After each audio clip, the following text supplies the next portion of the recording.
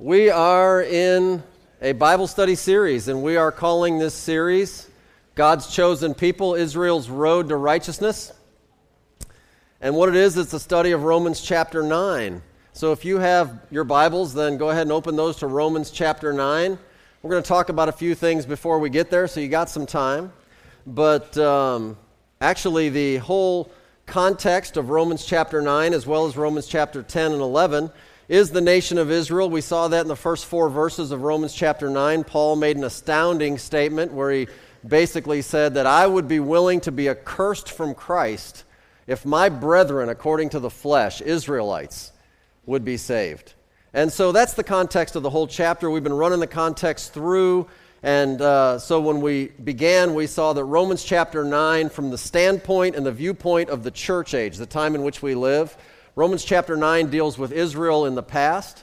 Romans chapter 10 deals with Israel currently in this time of the church that we understand. And then Romans chapter 11 will deal with Israel's future moving forward prophetically and how God is going to restore them. So that's an important understanding, because when we get into Romans 9, as we'll see in just a second, is that God talks about some subjects in this passage of Scripture, in this chapter, but specifically in today's passage, that oftentimes confuse people. And the subject we're talking about, and it's going to be Bible study today, so I hope you brought your thinking caps, because we're gonna study the Bible. And if you're new here, if you're visiting for the first time, or if you're just been here a few times and you're not aware, First Baptist Church is a church that we just believe that the Bible, God's Word, is the final authority for all matters of faith and practice. I mean, we don't really put a lot of stock in what people think necessarily. We're interested in what God says, and so we take the time to study and to see what that's all about. And so we're going to do a little bit of that today, and I hope that you're ready. If you're new to the Bible and you just kind of think that it's kind of going to be a lot of information today, just sit back and relax. Just take it in and just see what hits you, and I'm sure that the Lord will do something that will help you out.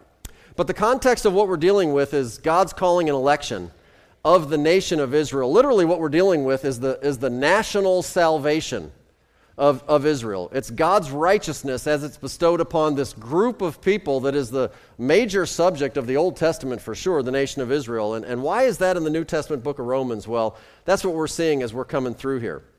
Now that is really important, because while we're talking about calling and election and terms like predestination, what happens is that there are people who will use these passages in Romans chapter 9 as one of their proof texts to teach what is often referred to as Reformed theology, the primary theological system that came out of the Protestant Reformation. It's sometimes referred to by the name of the chief reformer that came out of France named John Calvin, so it's referred to as Calvinism. And what that basically is Calvinism, if I can just summarize very briefly, is the teaching that God unconditionally elected some people to go to heaven and some people to go to hell. And God made this election, this choice, before the creation of Genesis chapter 1. That's a generalization of what Calvinism is all about. And there are some words about hardening and calling and elect and choosing that come through Romans 9 that, if you're not careful to get the context, you can get a little confused in that, and that's what happens. And so what we're doing today is we're going right at it. I mean, we take the Bible verse by verse as it comes. We happen to be here today, so this is what we're doing. Now, I want to say before we get into this that the goal of today's Bible study is to understand Romans chapter 9 and the specific verses that we have in front of us. The goal is not to prove the errors of Calvinism. Although in the context of looking at what we see, you will have plenty of information to be able to understand the proper application of Romans chapter 9, which coincidentally is not the application that the typical Calvinist would give to it. So what we're going to do by way of introduction, okay, if you have Romans 9, that's great, but just relax for a second. We're going to do a little review about Israel's story, and I really want you to listen and pay attention. I mean, hang with me here, because this introduction is going to be critically important when we begin to walk through the verses in Romans chapter 9, okay? Y'all ready? So Israel's story really begins, and we've seen this in previous weeks, if you've been with us, with Abraham and Sarah. And I just want to remind you where it all started with God's unconditional promise in Genesis chapter 12 in the first 3 verses. It says, "Now the Lord had said unto Abram, Get thee out of thy country, and from thy kindred, and from thy father's house, unto a land that I will show thee, and I will make of thee a great nation." That's important. And I will bless thee and make thy name great, and thou shalt be a blessing. And this next part's really important as well. And I will bless them that bless thee, and curse him that curseth thee, and in thee shall all the families of the earth be blessed. So this is God's unconditional promise. This is given to Abram, and from Abram is going to come a nation of people that have a specific purpose. And their specific purpose is that they are going to carry God's message to the entire world. Now, you know the story. We've seen the story together. Sarah, Abram's wife, is barren. And she is getting on in years, and so Abram ends up having a child with Sarah's handmaid, Hagar. The child that is born is named Ishmael, and Ishmael was rejected by God. God gave the promise to Abraham and Sarah that Sarah herself would bear a child in her old age. And then ultimately that child is Isaac. And Isaac becomes the son of the promise, and the blessings of Abraham are not passed to Ishmael, they are passed to Isaac. That's an important part of the chronology. Then from Isaac, he takes a wife. Her name is Rebekah. Similar to Sarah, Rebekah also has trouble bearing children. Isaac prays to God, give us children, and God gives them twin boys. Their names are Esau and Jacob. Esau is the oldest, Jacob is the younger. Each represent what we have called the federal head over the nations of people that would then come from them. Jacob is Israel, and Esau is the nation which is known as Edom. God ultimately chooses Jacob to be the one to pass the blessing on from Abraham to Isaac and then to Jacob. The story continues through Jacob. He has 12 sons. He has 12 sons with 4 women. That's crazy, but he did that. And those 12 sons eventually become known as the 12 tribes of Israel. The most famous story, probably of all of the sons of Jacob, is his 11th son named Joseph. Joseph's story, if you recall, is that he was hated by his 10 older brothers, and they ultimately sell him as a slave, and he ends up in Egypt. And through the trials, he ends up working his way, and this is the whole last part of the book of Genesis, from like chapter 37 to the end of the book of Genesis. It's the story of Joseph and working his way up into Egypt. Through the trials, he works his way up to be Pharaoh's right-hand man. And that's important, because that's going to lead us into where we're going to jump in verse number 17 of Romans chapter 9 in just a second. So just before we do that, Joseph and Pharaoh. So Pharaoh is obviously the leader of Egypt, and one day he has a dream, and nobody seems to be able to help him interpret that dream, and Joseph shows up, and Joseph interprets the dream. And the dream that Pharaoh had is that God was going to bring 7 years of plenty over the land of Egypt, but after that, he was going to come through with 7 years of great famine. And so Pharaoh is freaked out, and he's thinking, how in the world are we going to handle this? So he appoints Joseph to basically be the manager of the food bank. Joseph is the guy who's going to take care of this project to make sure that people don't starve through the 7 years of famine, because that was prophesied through that dream that the 7 years of famine will be even greater than the 7 years of plenty. So he literally makes Joseph the savior of the world at that time. Joseph rises to the point in Genesis chapter 41 to be the second in the kingdom of Egypt, second only to Pharaoh himself.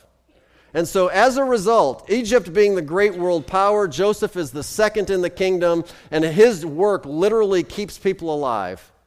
Joseph then represents for us a beautiful picture and type of the Lord Jesus Christ, probably one of the greatest in all the Bible. In Genesis chapter 41, verse 57, we see that all of the world comes to Joseph in Egypt in order to find food. And eventually, even Joseph's brothers have to come, and Joseph is reunited with them. They go back and they tell their father Jacob, he's aging now. Jacob doesn't believe it.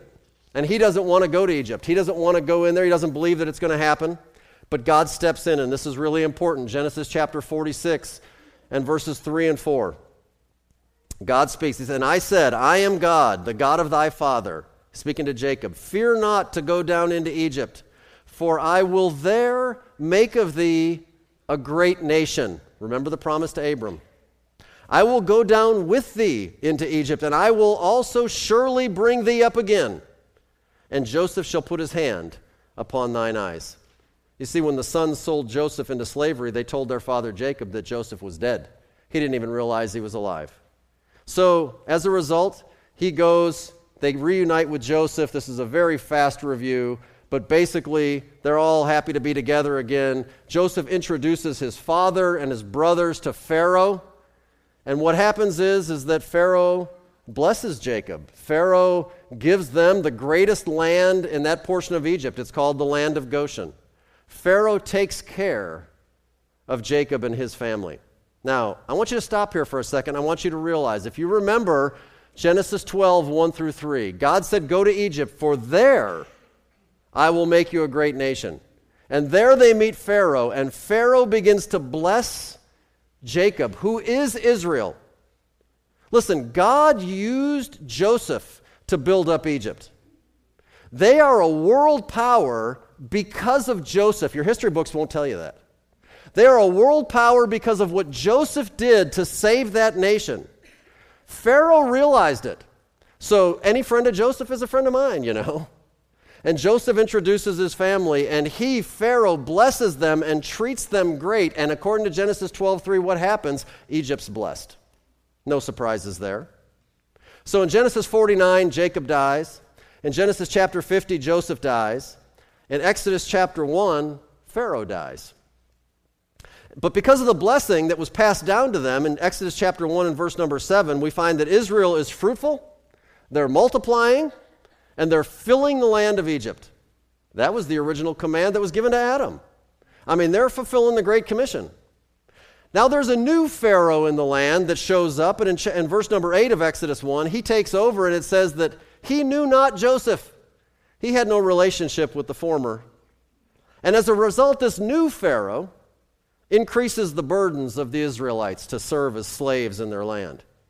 And he ultimately issues a command that all the newborn Hebrew children that are males were to be executed. Of course, Moses makes it through, and a lot of you are familiar with that story. But at the end of the day, I want you to understand that this second Pharaoh curses Israel.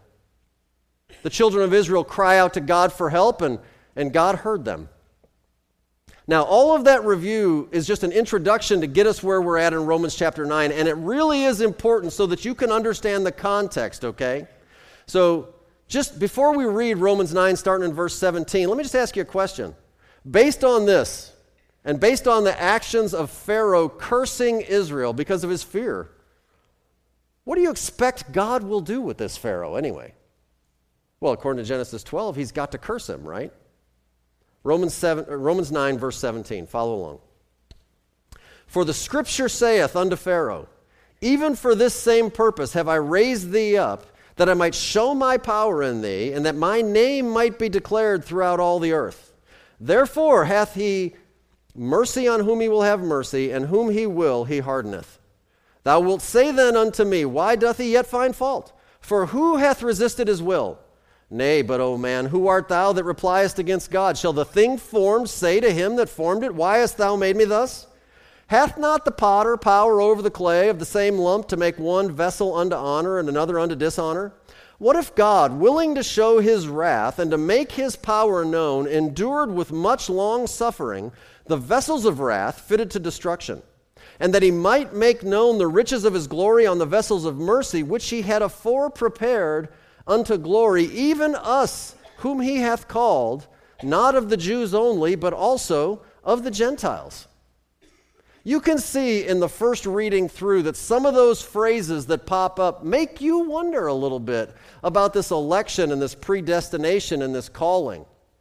And so today's message I have titled Election, Foreknowledge, and Personal Responsibility, because you have got to understand God's balance in all of these things. It will help you. Let me just pray quickly and then we'll jump into the text.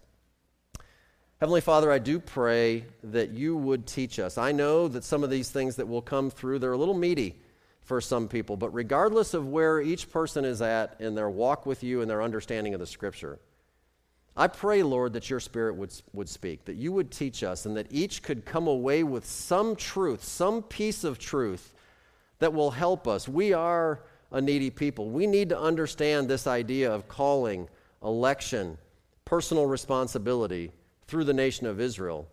And I pray that you help us each to make personal applications to our lives today, because when we leave here today and go back to work or go back to school tomorrow, we need to know that there's a God in heaven and he has a way of dealing with man, and we need to better know how how that way is. And I pray that you would help us all to understand that better. And we'll just praise you for it and thank you in Jesus' name. Amen. Okay, our first issue that we're dealing with in the first two verses, 17 and 18, are Pharaoh and Egypt. And in verse 17, for the scripture saith unto Pharaoh, even for this same purpose have I raised thee up, that I might show my power in thee, and that my name might be declared throughout all the earth. And like we mentioned about Jacob is the federal head over the peoples that become Israel, and that Esau is the federal head over the peoples that become Edom, Pharaoh is the federal head over the nation that is Egypt. And so Pharaoh is the individual who represents the people group of Egypt. Pharaoh is not the name of an individual. Pharaoh is a title. It's like the president. Okay, it's not just one individual man. And that's an important thing. Like I mentioned earlier, it says in verse 17, for the same purpose have I raised thee up. God raised up Pharaoh. But God raised up Pharaoh through Joseph. That's why I wanted to go through that with you. It's Joseph that God used to raise him up. Listen, all the people of the lands that were starving to death, they had to go to Joseph in Egypt. And ultimately, when they didn't have any more money to pay for bread, they ended up signing off the title deeds of all of their cattle and all of their lands. And Egypt was not a world power before Joseph came. God used Joseph to raise up Pharaoh and Egypt, and he had a plan. And the plan was ultimately to show his power and ultimately to get God's word everywhere. And as we're going to see how this plays out, Pharaoh the first in our story understood that, but Pharaoh the second did not. He rejected it, and he was judged. And it's just that simple. I want you to notice something. This new Pharaoh, if he wanted to, he could have continued to bless Israel. He could have let Israel go and live across the sea. Israel could have left peacefully and fulfilled God's plan, and Pharaoh would have been used by God to show God's power and glory. But Pharaoh rejected God. And so God said, okay, now I'll show my power and glory through judgment. And that's just the way it works. It's just that easy. Romans 9:18, therefore hath he mercy on whom he will have mercy, and whom he will, he hardeneth. We're going to talk about that for a second. Let's go back to Exodus. You know the story. God sends Moses to go and to meet Pharaoh, and we've seen the movie The Ten Commandments. You go before Pharaoh, let my people go. And Pharaoh says, no way, Jose, we're not having that. You're staying here. God, as a result of Pharaoh saying no and rejecting his word, begins a series of 10 plagues. You know the plague. I mean, the plagues are awful, right? The rivers turn to blood. Frogs come up all over the land. That's gross. Lice, flies, all the cattle die except the cattle of the Israelites. Imagine that. Boils from head to toe on all the people. Hail and fire rain from heaven. Locusts destroy the land. Darkness over the whole land until ultimately the death of the firstborn. And each of those things was a consequence of Pharaoh rejecting God's word each step of the way. That's an important thing. Because here's the big question, and here's the big question everybody wrestles with. Who's responsible that Pharaoh's heart was hardened? That's the question that everybody wants to know. Who's responsible that Pharaoh's heart was hardened? Because what you do is when you study this issue of the heart being hardened, you find that from Exodus chapter 4 all the way to Exodus chapter 11, this reference to being hardened appears 16 different times. 8 of the 16 has a reference to God hardening Pharaoh's heart throughout those 10 plagues. 3 of the times it specifically says that Pharaoh hardened his own heart, and 5 times it says, kind of generically, Pharaoh's heart was hardened. It's written passively. In other words, it doesn't really attribute who's the one at fault. It just says that his heart was hardened. So who's responsible? Well, before we just outright give you an answer, let me help you to walk through the logic. Let me respond with another question. Consider this question. Who wrote the book of Romans? Did God write the book of Romans? Did the Apostle Paul write the book of Romans? Well, the answer is yes. They both wrote the book of Romans, right? And so apparently both God and Pharaoh have some role in hardening Pharaoh's heart. But hang on a second, because before you come to some conclusion, I want you to understand some things. Biblically speaking, hardening of the heart is not eternal damnation. You have to understand that. When the Bible uses the phrase hardening the heart, it is not a reference to having to go to hell. Mark chapter 6, verse number 52, Jesus and the disciples. For they considered not the miracle of the loaves. Why? For their heart was hardened, the disciples. Mark chapter 8, verse 17, and when Jesus knew it, he saith unto them, Why reason ye, because you have no bread? Perceive ye not yet, neither understand? Have ye your heart yet hardened? Listen, it's just a simple lack of faith. And at any point along the line that you have a lack of faith, that is due to a hard heart. The disciples came around eventually. They got right with God eventually, right? Hardening the heart is not eternal damnation. But Pharaoh never changed his mind like the disciples changed their mind. Pharaoh never changed his mind. And you say, why? Because God made him that way? No. The answer is very clear and consistent with what we've seen all along, and that's this. God had foreknowledge of what Pharaoh was going to do of his own accord. That is very, very important. I'm going to prove it to you. God had foreknowledge. He knew before that Pharaoh was going to be that stubborn. God is outside of time. He sees the end from the beginning. He knows what you are going to do. That does not mean he makes you do it. That's different. Moses had the event. This whole thing started. Moses is up on the mountain. He's watching his sheep. There's the burning bush. It's burning, but it's not consumed. He turns to the bush. God speaks to Moses out of the bush, and the instructions come. While Moses is at the burning bush, this is before God ever sends him to go to Pharaoh, and God is laying out the program. I want you to go and talk to Pharaoh and get my people out of Egypt. At that burning bush event in Exodus chapter 3 and in verse 19, it says, God says, and I am sure that the king of Egypt will not let you go, no, not by a mighty hand. Because God knew ahead of time that Pharaoh would never, ever change his hard heart. That's important. Because even when you walk through the references of the actual hardening, you will find that the references to God hardening Pharaoh's heart appear chronologically before the references to Pharaoh hardening his own heart. But if you get the whole context of the story in Exodus chapter 7, when they begin to interact, what you find is the first couple of references of God are just futuristic. He says, I will harden Pharaoh's heart, meaning at some point in the future. But immediately when Moses shows up and he has the deal where he takes his rod and he throws it on the ground, it turns to a serpent, he grabs it again. Pharaoh is not impressed. He has his Egyptian magicians and they come and they do the exact same thing, and he is rejecting God and his word at every turn. God knew that that was going to be the case. And so the end result of Pharaoh is simply a judicial act of God, based on his foreknowledge and Pharaoh's refusal to heed the commands of God.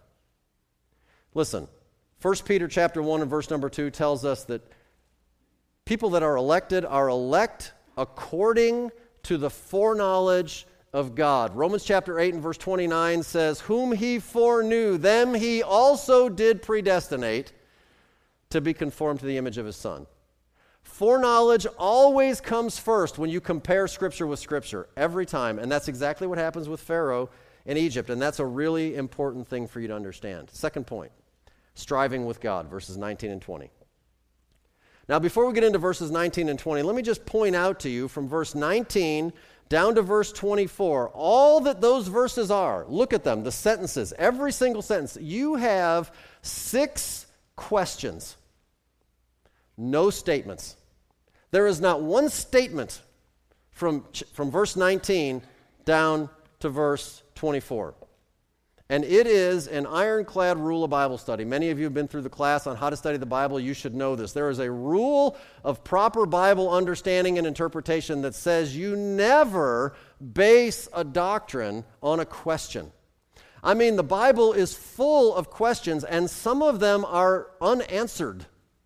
There are questions that God throws out there to stimulate your thought. It is for a reason, but you do not base a doctrine on a question, and verses 19 to 24 are nothing but one question after another.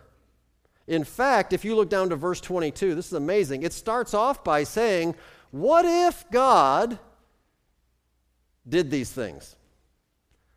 Well, what if he didn't? You ever think of that? I mean, what if he did does not mean he will.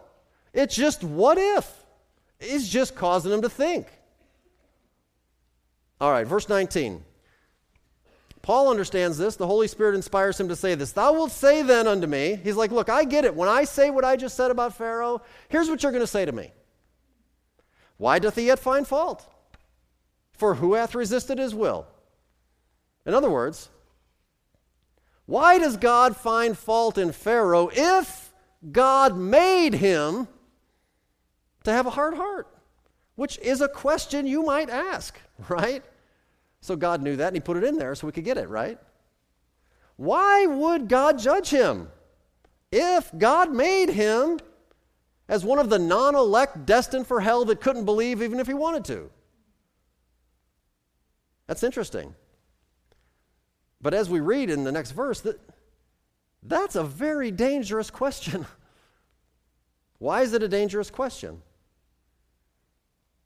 Because the fact that you ask a question, why is it that God is judging somebody in a way as though you are calling God into account? In a way as though subtly you are finding fault with God's method of judgment. In a way as though God somehow is unjust in the manner in which he is meting out his punishment.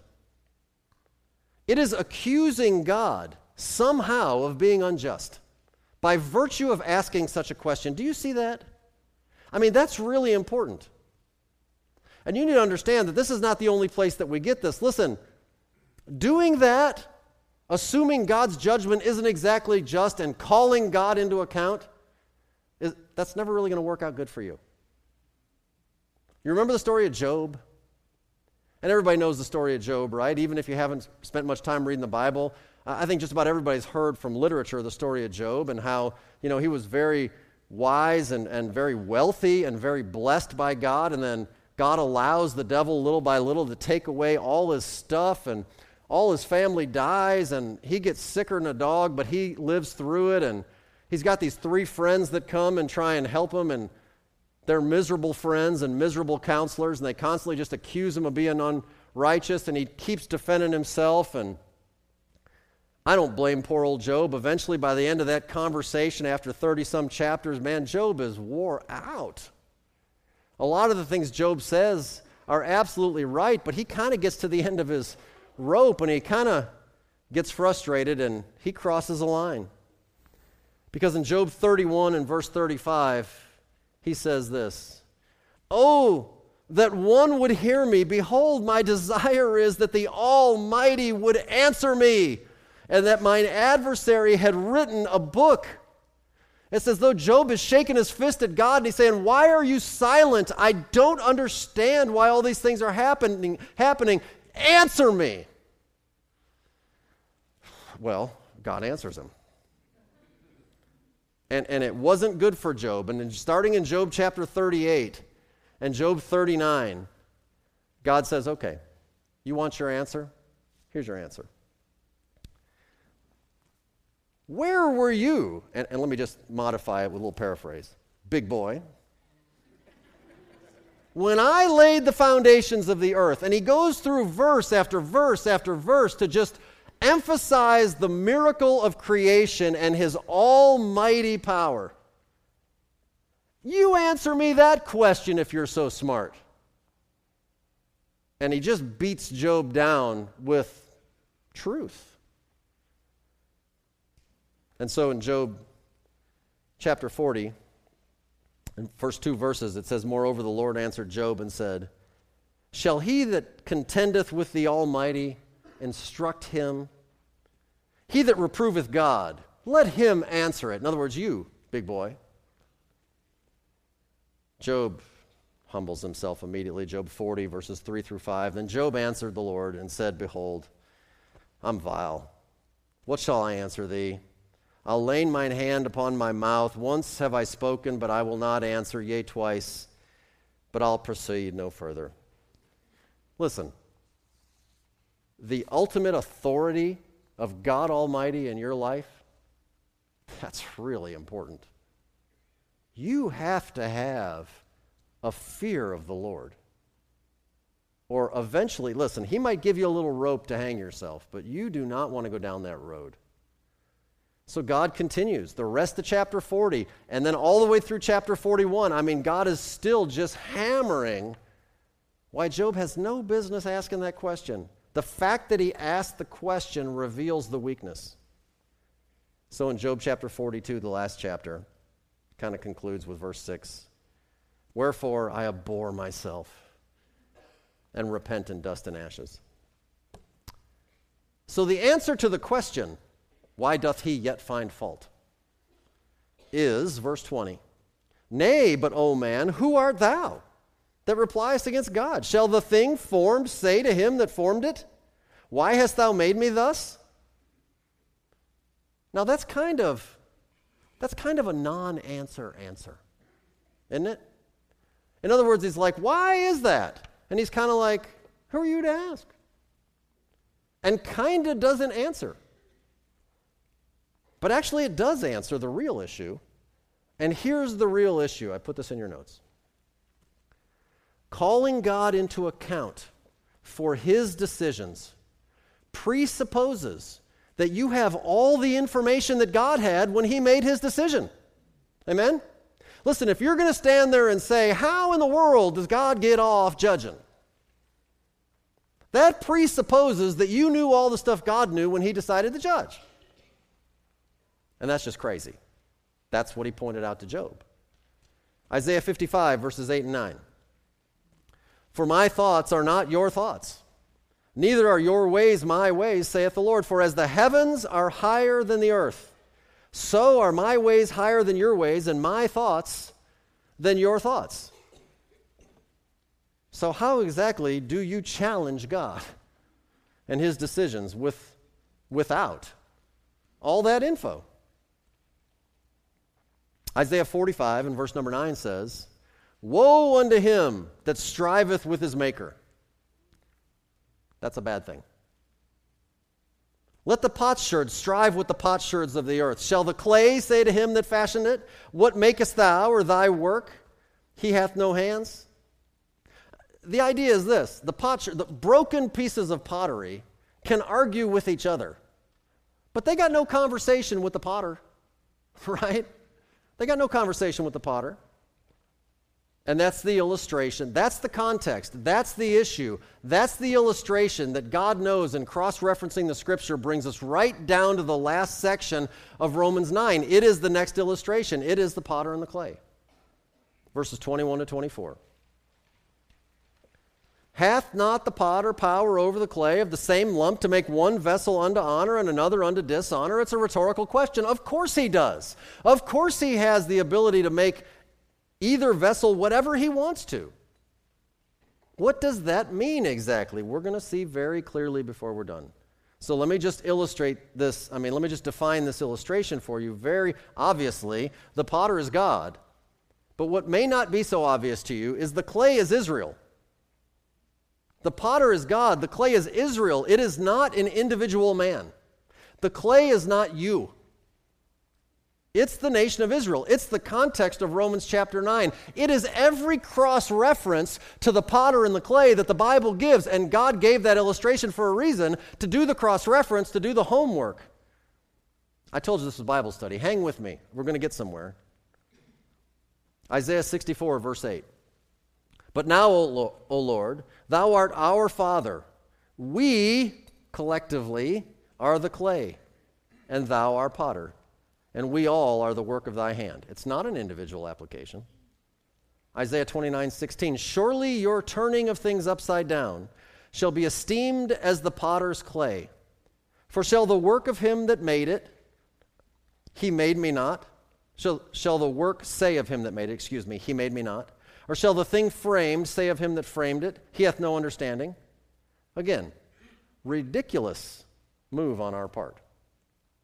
So, using the illustration that God gives, using this illustration and comparing Scripture with Scripture, we'll go to the other primary place, the place that gives the illustration of the potter and the clay, and that's Jeremiah 18. So in Jeremiah 18, we're going to look first at the first 4 verses. The word which came to Jeremiah from the Lord, saying, arise and go down to the potter's house, and there will I cause thee to hear my words. Then I went down to the potter's house, and behold, he wrought a work on the wheels. And the vessel that he made of clay was marred in the hand of the potter. So he made it again another vessel, as seemed good to the potter to make it. So clearly God, the potter, can do whatever he wants with the clay, right? Of course, that's simple.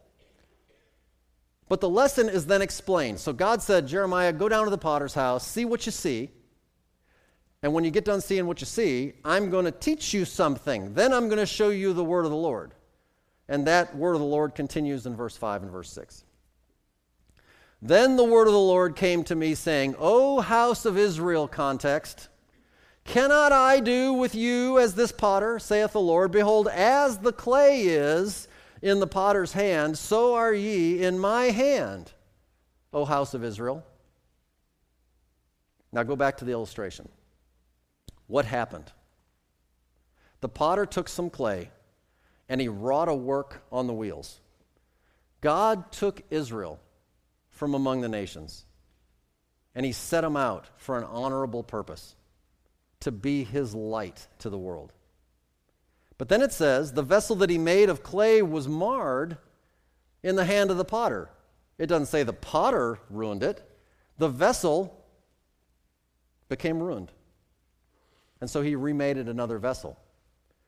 And God started a work molding Israel into a vessel that would be a vessel of honor, to carry his word to all of the world. That was the purpose and the plan from the very beginning.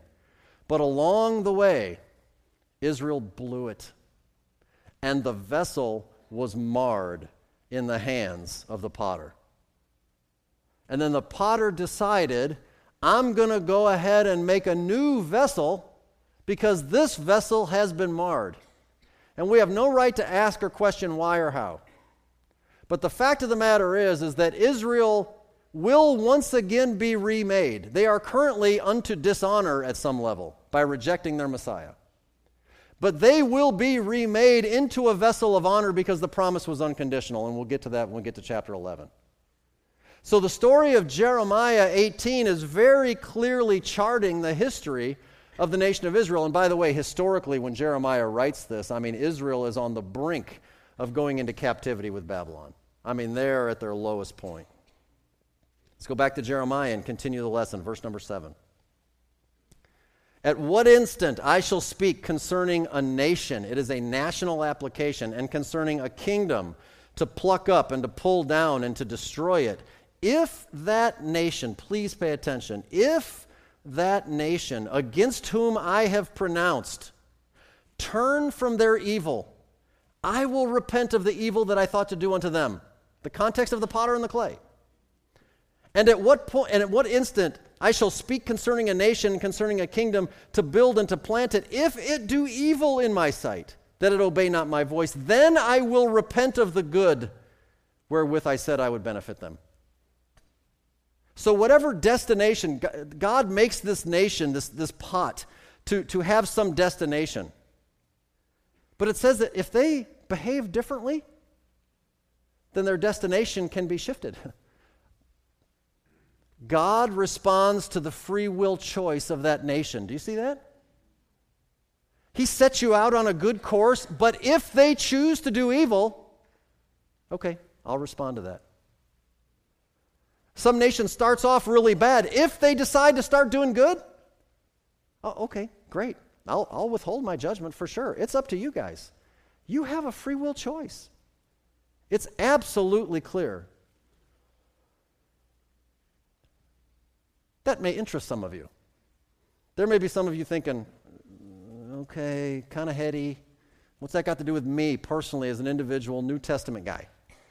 Glad you asked. 2 Timothy chapter 2. Let's look at a New Testament application of the exact same language, the exact same illustration, as though God intended to get something through to us. 2 Timothy 2, 20 and 21. The Apostle Paul writes, "But in a great house, in my Father's house, you might call it, there are not only vessels of gold and of silver, but also of wood and of earth, and some to honor and some to dishonor. If a man therefore purge himself from these," in the context, you'd go further, the verses prior to verse 20, and there's a list of bad things, okay? "If a man purge himself from these, he shall be a vessel unto honor, sanctified and meet for the master's use, and prepared unto every good work." Do you realize that if you want, you can change your destiny? You have the power to change your destiny. You may be a vessel unto dishonor. You are on the wrong road currently. But if you will purge yourself from these things, you will be changed. You will be made into a vessel of honor. Is that awesome? That's God's message for you. Back to Romans chapter 9, verse 22 to 24. "What if God, okay, willing to show his wrath and to make his power known, endured with much long suffering the vessels of wrath fitted to destruction, and that he might make known the riches of his glory on the vessels of mercy, which he had afore prepared unto glory, even us, whom he hath called, not of the Jews only, but also of the Gentiles?" Listen, when a person hears the truth of God's word and rejects it willingly, just says no thanks, that person had a chance to respond, right? They had a chance to receive it. They had a chance to repent. They had a chance to believe. They had a chance to change. God is under no obligation whatsoever to give that person another chance. You had a chance. Would you agree with that? I mean, would you agree that if a person has a chance and they say no thanks, God is under no obligation? There's nothing that is written that says, after the 10th chance. No, you had a chance. He is under no obligation whatsoever to give you another chance. But God is good. He loves us. And so he frequently, not always, he frequently, overwhelming preponderance of the evidence, gives us many chances, doesn't he? He gives us many chances. It says in verse number 22, "What if God, willing to show his wrath, endured with much long suffering the vessels of wrath fitted to destruction?" You ever think of God's suffering? How does God suffer?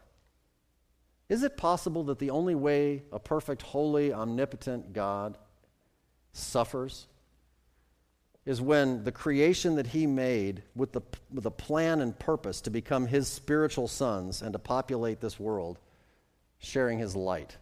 When people, human beings, reject him, God suffers.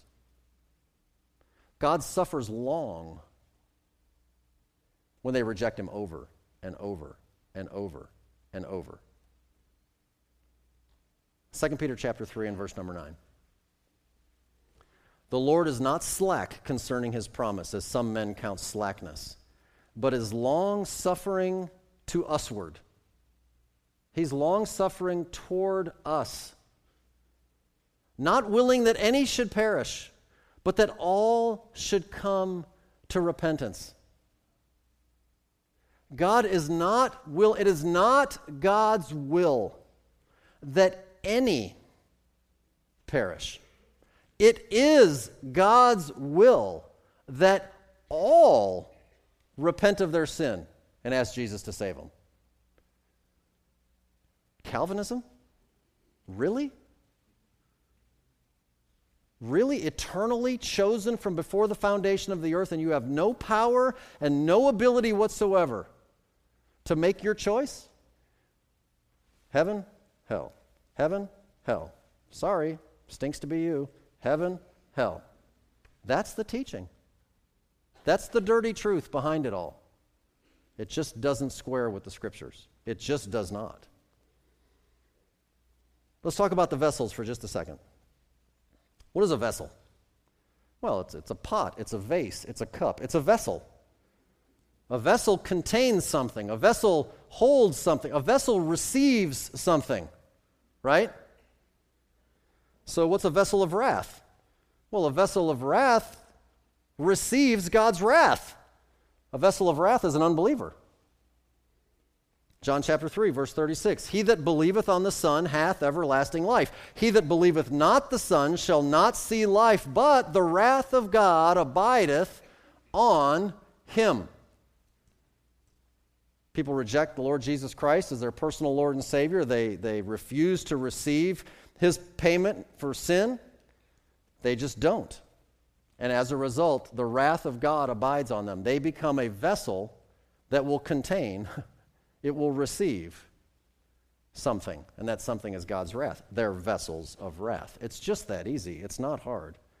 Well, a vessel of mercy then is a vessel that receives God's mercy, right? That belongs to the believer. 1 Timothy chapter 1 and verse number 13, the Apostle Paul writes, and he says, speaking of himself, who was before a blasphemer and a persecutor and injurious, but I obtained mercy because I did it ignorantly in unbelief. Verse 16 says, howbeit for this cause I obtained mercy, that in me first Jesus Christ might show forth all long suffering, for a pattern to them which should hereafter believe on him to life everlasting.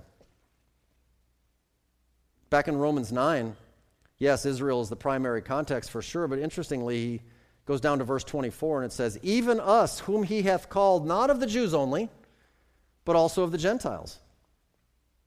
And so this idea continues on. If you are a believer in the Lord Jesus Christ, it matters not if you're from the nation of Israel. You will be a recipient of God's mercy. When we get to Romans 11, we'll see this in detail, but verses 30 and 31, again, the context are the Jews as Israel, and it says in Romans 11, 30 and 31, for as ye in times past have not believed God, yet have now obtained mercy through their unbelief. The ye are the Gentiles, they are Israel. Through their unbelief, the Gentiles have received mercy. Even so have these also now not believed, that through your mercy they also may obtain mercy. So the Gentiles now can take the gospel and go back and share it with the Jews. 1 Peter chapter 2 and verse number 10, which in time past were not a people, speaking of Gentiles, but are now the people of God, which had not obtained mercy, but now have obtained mercy. Okay.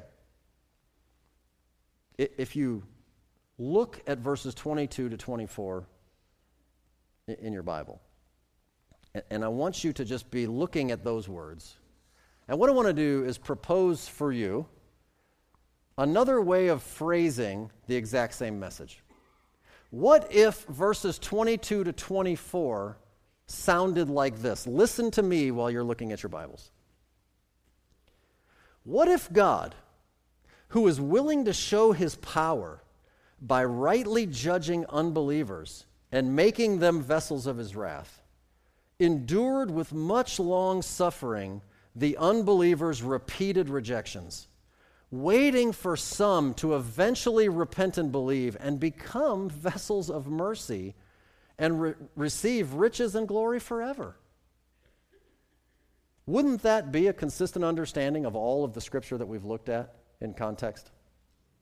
Doesn't that give you a better clarity on what the Bible is and is not saying? Listen, let's just make this real clear. At the end of the day, every single one of us here today, when we were born, We were born, the Bible says, spiritually speaking, in Adam. Lost, sinful. And we were all, every single one of us here today, were born a vessel of wrath. Every single one of us that at some point in our lives came to understand the truth of the gospel, repented of our sin, asked Jesus to forgive us. Every one of us that the Bible refers to as born again, every one of us have received God's mercy. Every one of us that would say that we know for sure that we're saved, and we know for sure that we have a home in heaven, and we know for sure that God will finish the work that he started because of what he did, not because of what we did. Every one of us in that category, and there's a lot of us, are vessels of mercy. We all started out as one, and you can change your destiny based on what you do. You see, what God predetermined is the system. God predetermined that the only way anybody's getting to be a vessel of mercy is for that person to get in Christ. It's just that simple. So God predetermined the system, but you have responsibility to decide. God makes you the vessel that you are with your participation. The question is, will you come to God his way?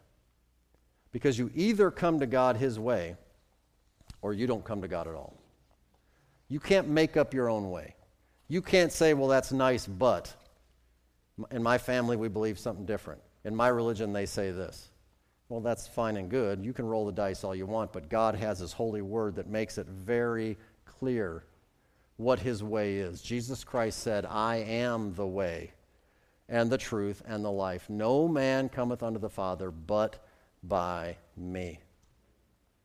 And regardless, if today's Bible study was a little meaty for you, and if you're here today and you would say, I didn't really follow all of that Israel Old Testament stuff, but I get the fact that I'm a sinner.